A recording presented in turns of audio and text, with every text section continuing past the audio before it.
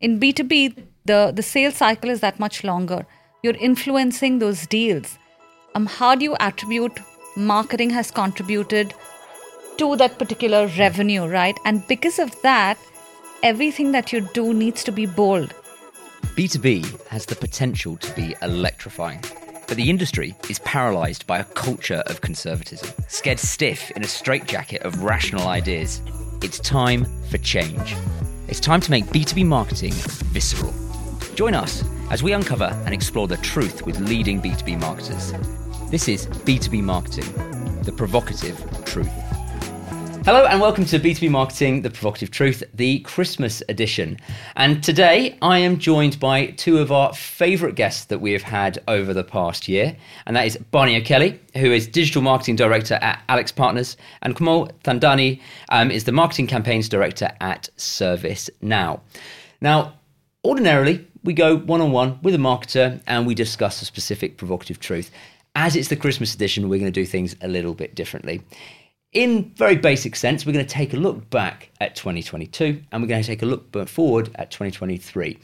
But as we are B2B Marketing, the provocative truth, we're going to try and look at what has really stood out to us, what has been provocative, what are those provocative truths from 22, and what provocatively are we expecting to see within 23. If we're to look back at 2022 over in general, I think we can fair to say that we started with a huge amount of optimism generally. We'd come out of the pandemic.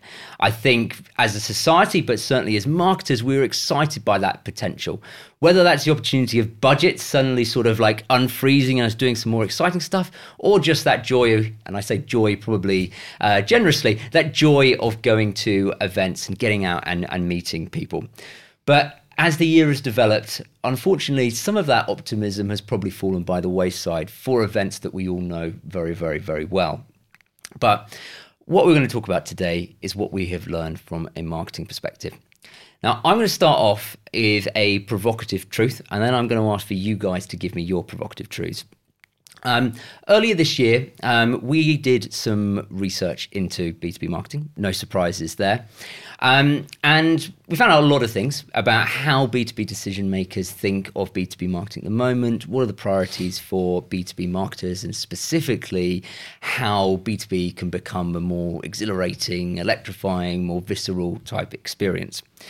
But one thing really, really stood out to us. And this was the question about how B2B decision makers would describe B2B marketing.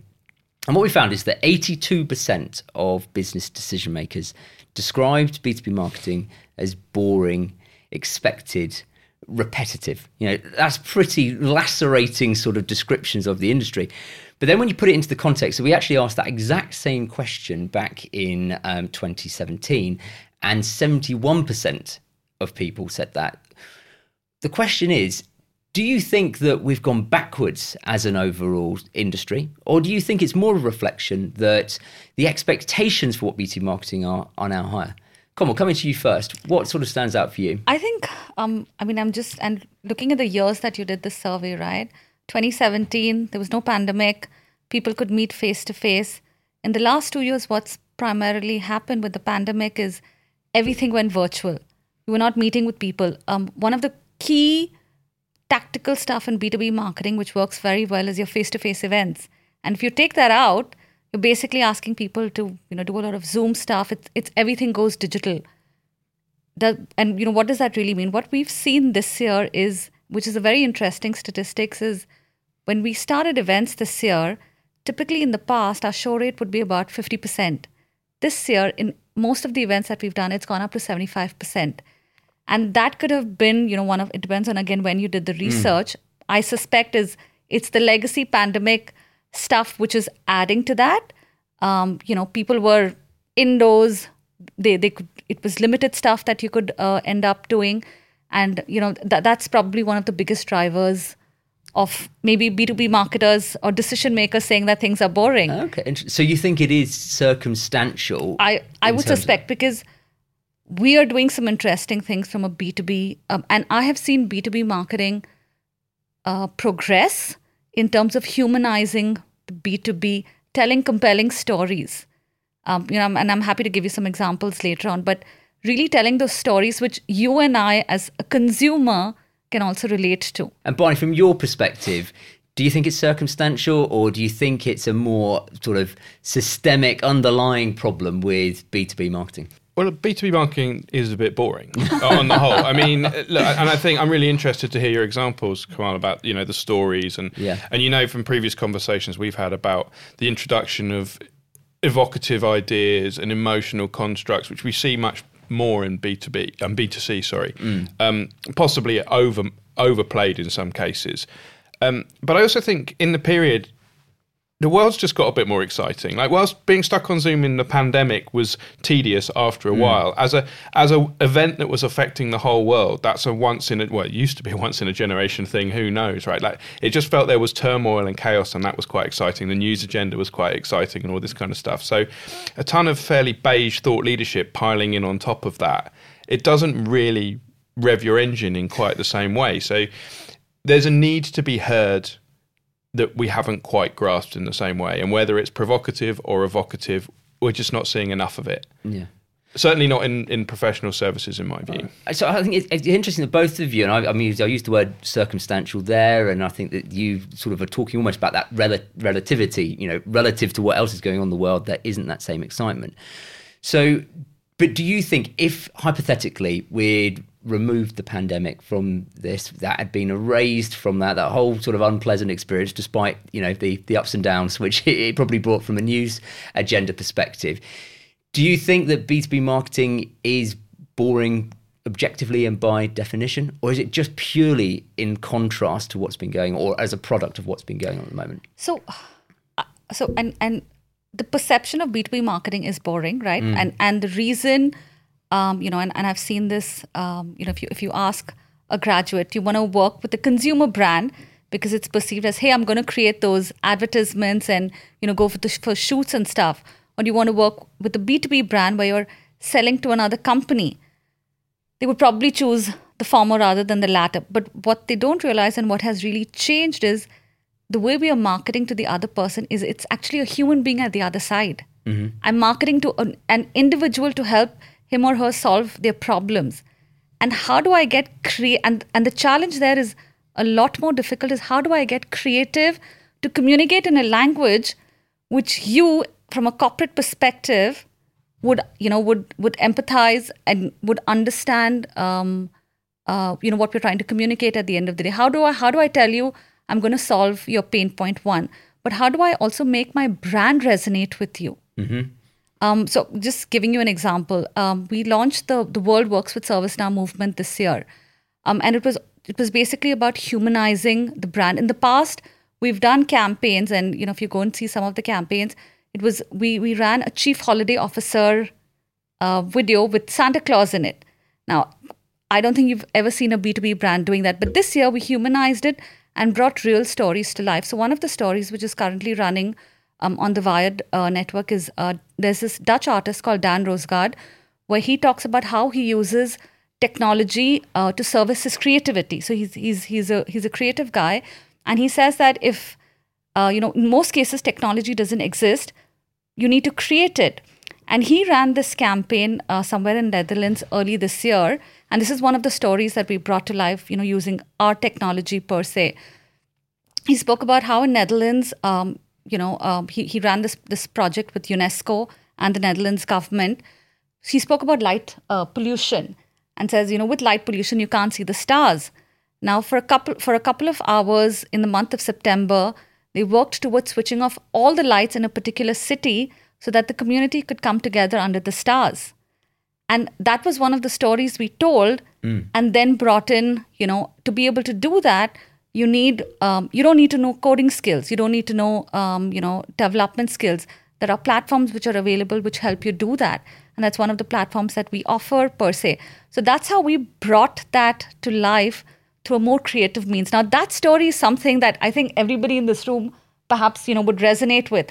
Whereas if I had to tell you, we sell this particular workflow solutions which solves your problem, that's a lot more boring per se. So that's the challenge that B2B marketers need to start thinking of. How do I bring in that element of creativity in the stories that I tell? And do we think, and I'll come to you, Barney. Do you think that 2022 was the year where the penny dropped on that?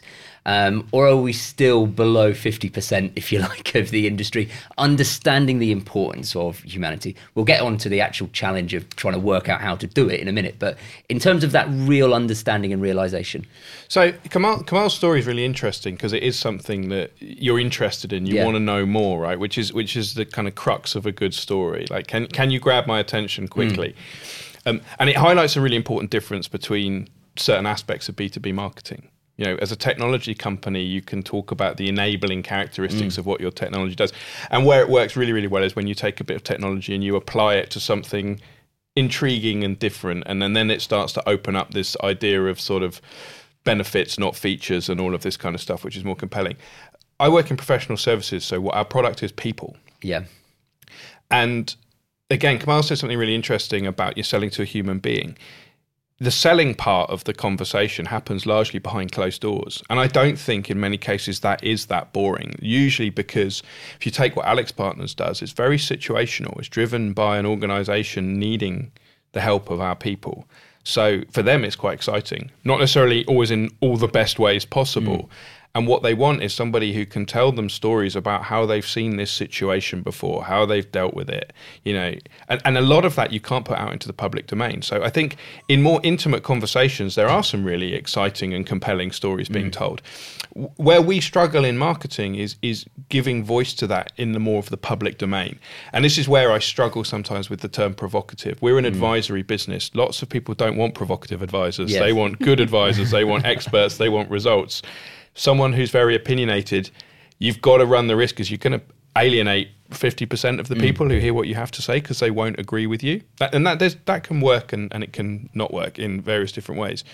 But I think it's translating those really compelling stories that are happening on a one-to-one basis or a 2-to-2 or in a room and taking that into the public domain in a way that is not betraying confidence, doesn't make you look indiscreet, but still you capture the essence, the human component of what happened, not, we restructured this business or we digitally transformed this business. That's actually really boring. Yeah. But when we made this business better, or we saved this business, we saved this community, we saved these jobs, that's compelling. And that's the conversion bit we struggle with. And Barney, to your point, I think one of the key things is the other aspect where B2B marketing is moving towards is the hyper-personalization, right? The ABMs, the industry conversations, which is where you can bring in those stories to life for that one customer and it's still confidential and it's not in the public domain, right? So there are means and ways of bringing it to life without, doing an advertisement or, and I know technology, we do have that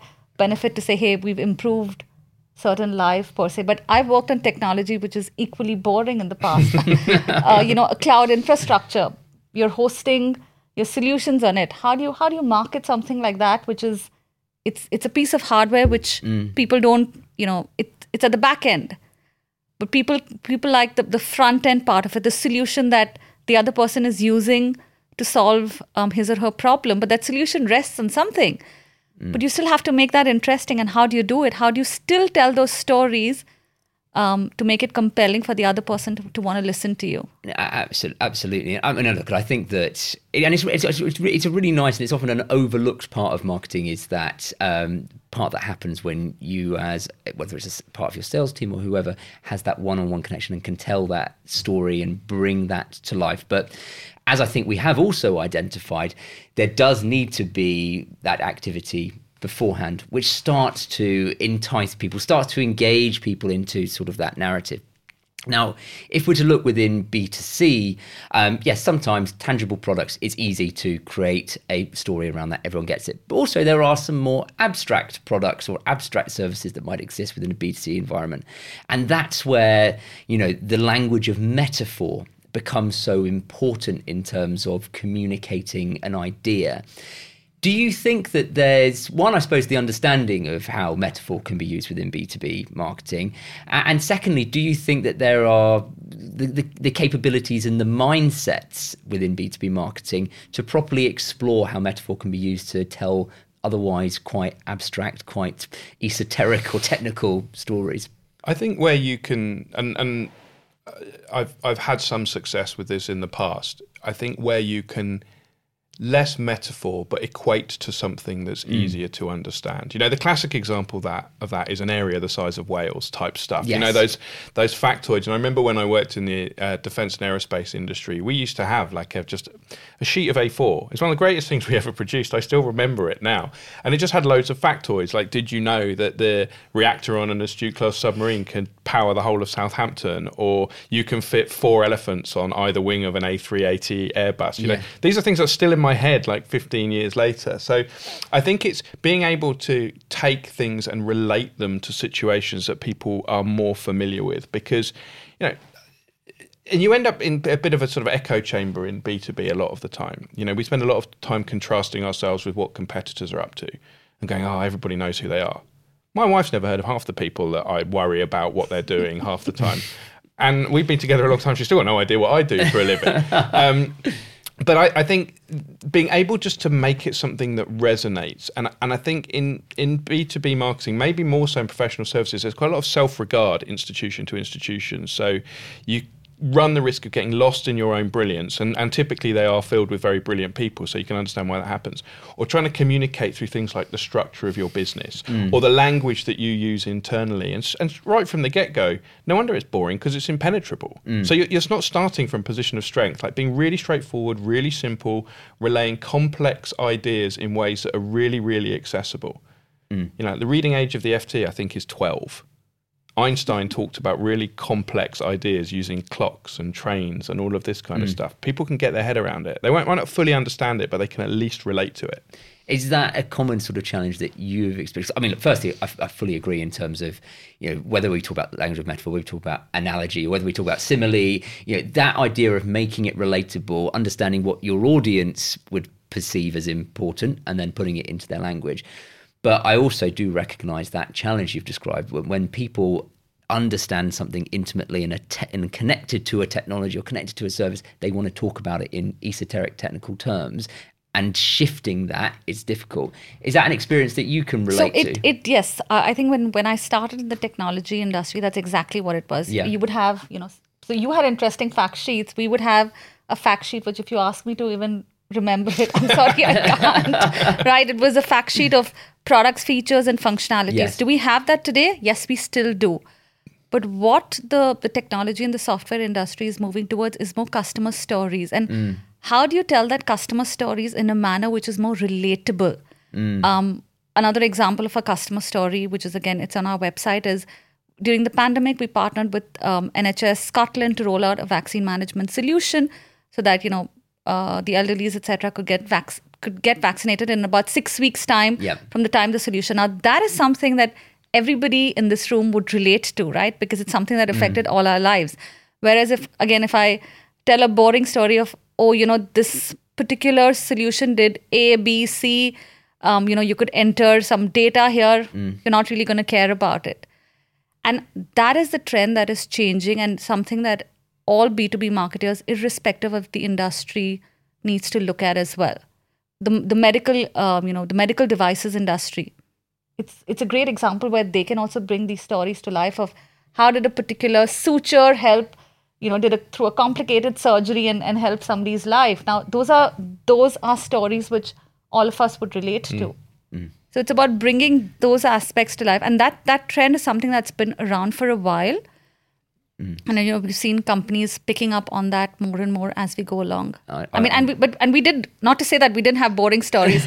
Trust me, we had very boring stories in the past. I also think you raise an important point there, and I think it's worth remembering. Not everybody wants brilliant stories.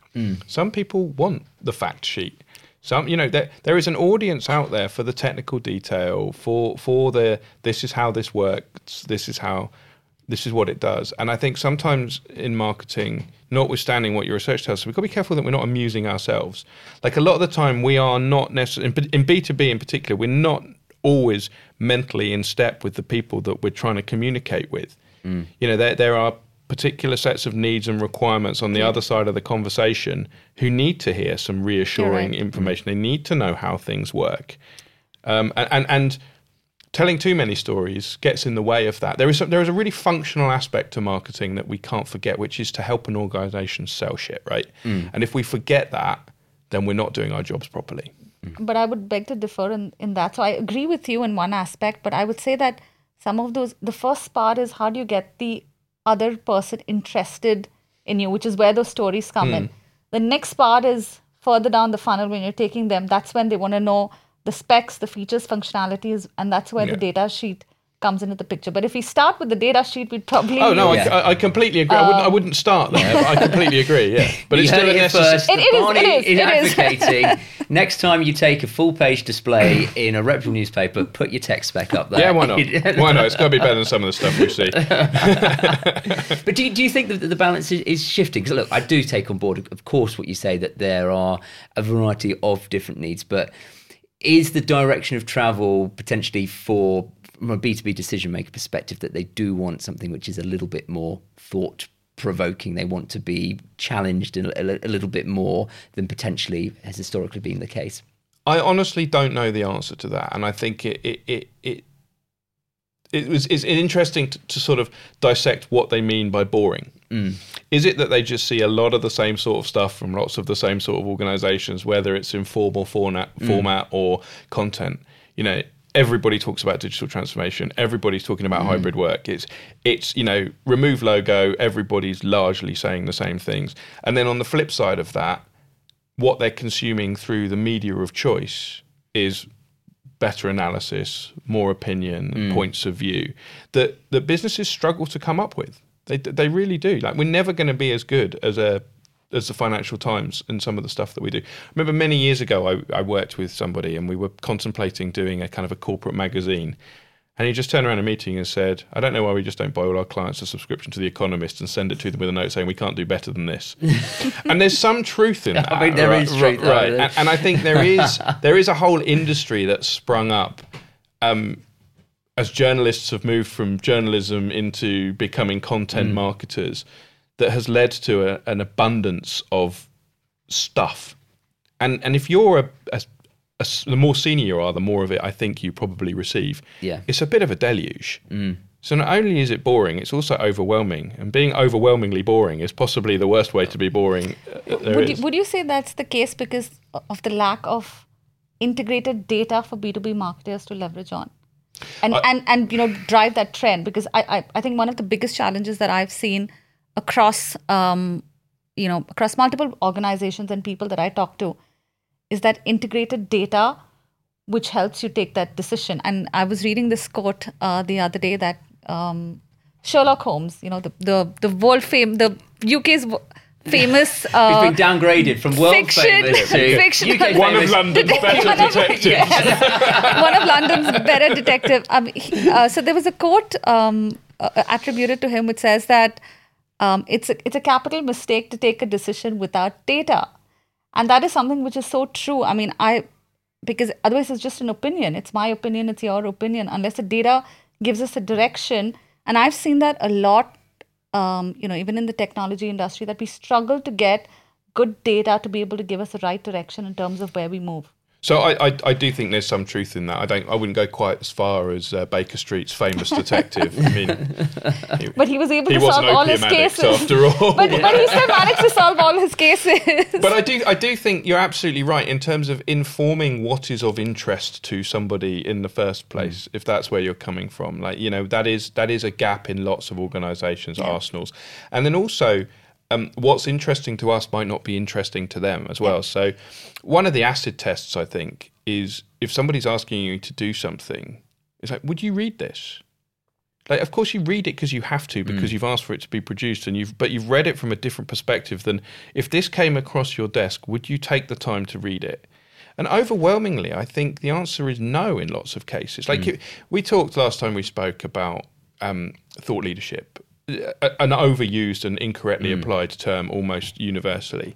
But there are some examples of it that are really powerful, and they have their critics. But if you take something like Edelman's trust barometer, it has its critics, but they have established that as a staple that lots of people refer to. Lots of people actually wait for that to be published. It informs what a lot of people do. So that, for me, they've kind of hit the nail on the head. But there are very few examples of organizations who've got that right. And you would expect or hope a PR agency would nail it. But by and large, a lot of the stuff that you see washing around is not that insightful and not that original and not that interesting.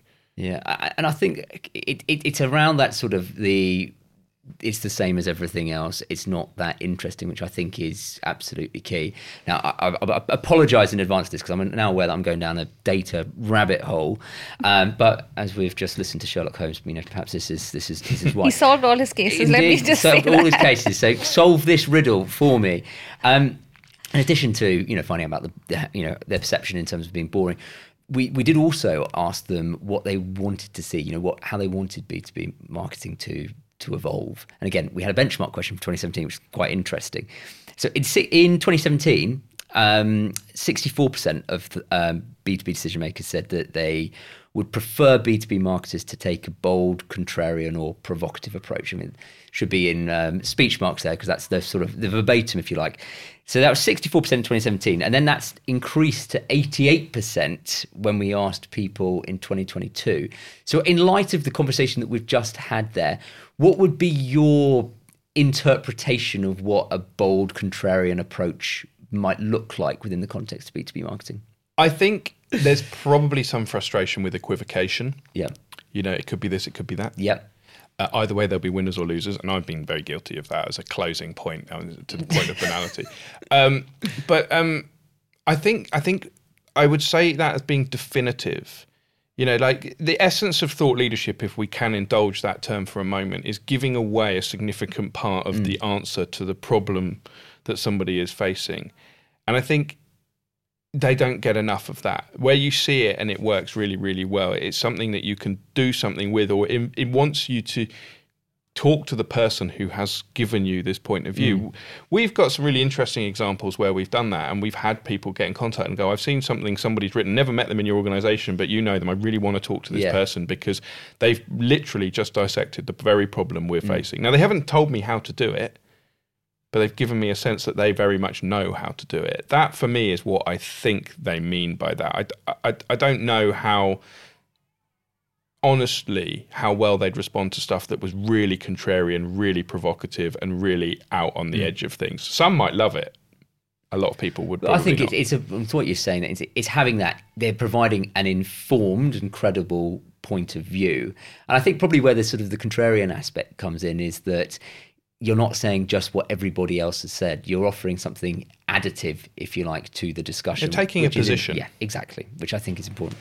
Any sort of final sort of reflections from you in relation to that sort of the idea that there's an appetite for a more bold, contrarian approach? I think that will always be there. I don't see that going away, irrespective of the recession, etc. Because one of the challenges, if you ask me, in B2B marketing is really showing results. And when I say results, it's easy to, in B2C, I've sold X amount of, soaps or cars or whatever. Yeah.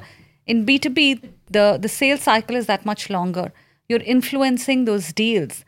How do you attribute marketing has contributed to that particular revenue, right? And because of that, everything that you do needs to be bold.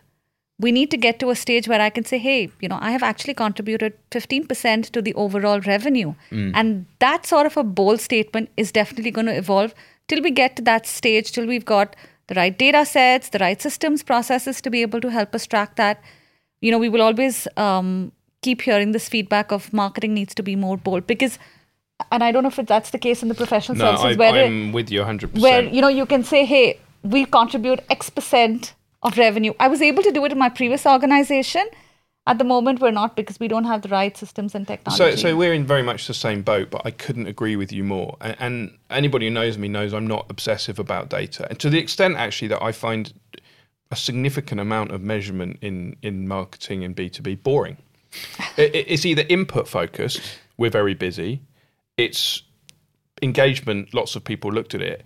It's that commercial impact of what we do. Yeah. So I don't think the people we work for and with would care if marketing was boring if it was effective, but we can't prove, to Kamal's point, the effectiveness of it. So then they just take it at face value, in which case, your point about opinion, I find this boring. I do a lot of work in the digital space. I've done a lot of work in the brand space. Anything that starts with I don't like, I automatically discount as credible feedback. This is ineffective because this won't work because that's much more interesting because it's about trying to achieve an outcome. And I think you're absolutely right. I would love it, and it's something we're working towards right now, to be able to prove that the work that we do over here has a direct thread through to the commercial successes of the business I work through. Then I don't care if we're the most boring organization in the world. And to that point, right, where it's an opinion. If you ask a sales guy, he would say, I want to be at this event because he's had 15 conversations with those customers. But if you look at the results from a marketing perspective at that particular event, it could have been probably, 1% conversion from those leads to opportunity. In our point of view, it didn't really work. In the sales point of view, he had 15 conversations, which is great. And he wants to do it again next year. Yeah. And that's the disparate is because we, perhaps those leads will convert in 2 years or 3 years later, but not at the immediate, there's no immediate impact on it. But by being at the event and broadcasting your involvement in the event and being present and branded at the event, all of which are marketing, you've created the environment for him to generate those 15 leads. And that's where the disconnect happens. Exactly. He's had those 15 conversations, which is not converted into opportunities perhaps, right? And that's the thing that, for us, we have to say, okay, what's the pipeline that we've generated? But that, it hasn't driven ROI for us. So next year, I don't want to be a part of it. But sales, but I spoke to 15 customers. And that's the challenge with data, which does not allow B2B marketers sometimes to be bold enough. Yeah. Well, and that's where I part company with measurement in marketing. Like some stuff we should just do because instinctively and evidentially it's the right thing to do. Yeah. Like, being visible to people having an understanding of what your organization does has merit. And it's very, very hard to measure.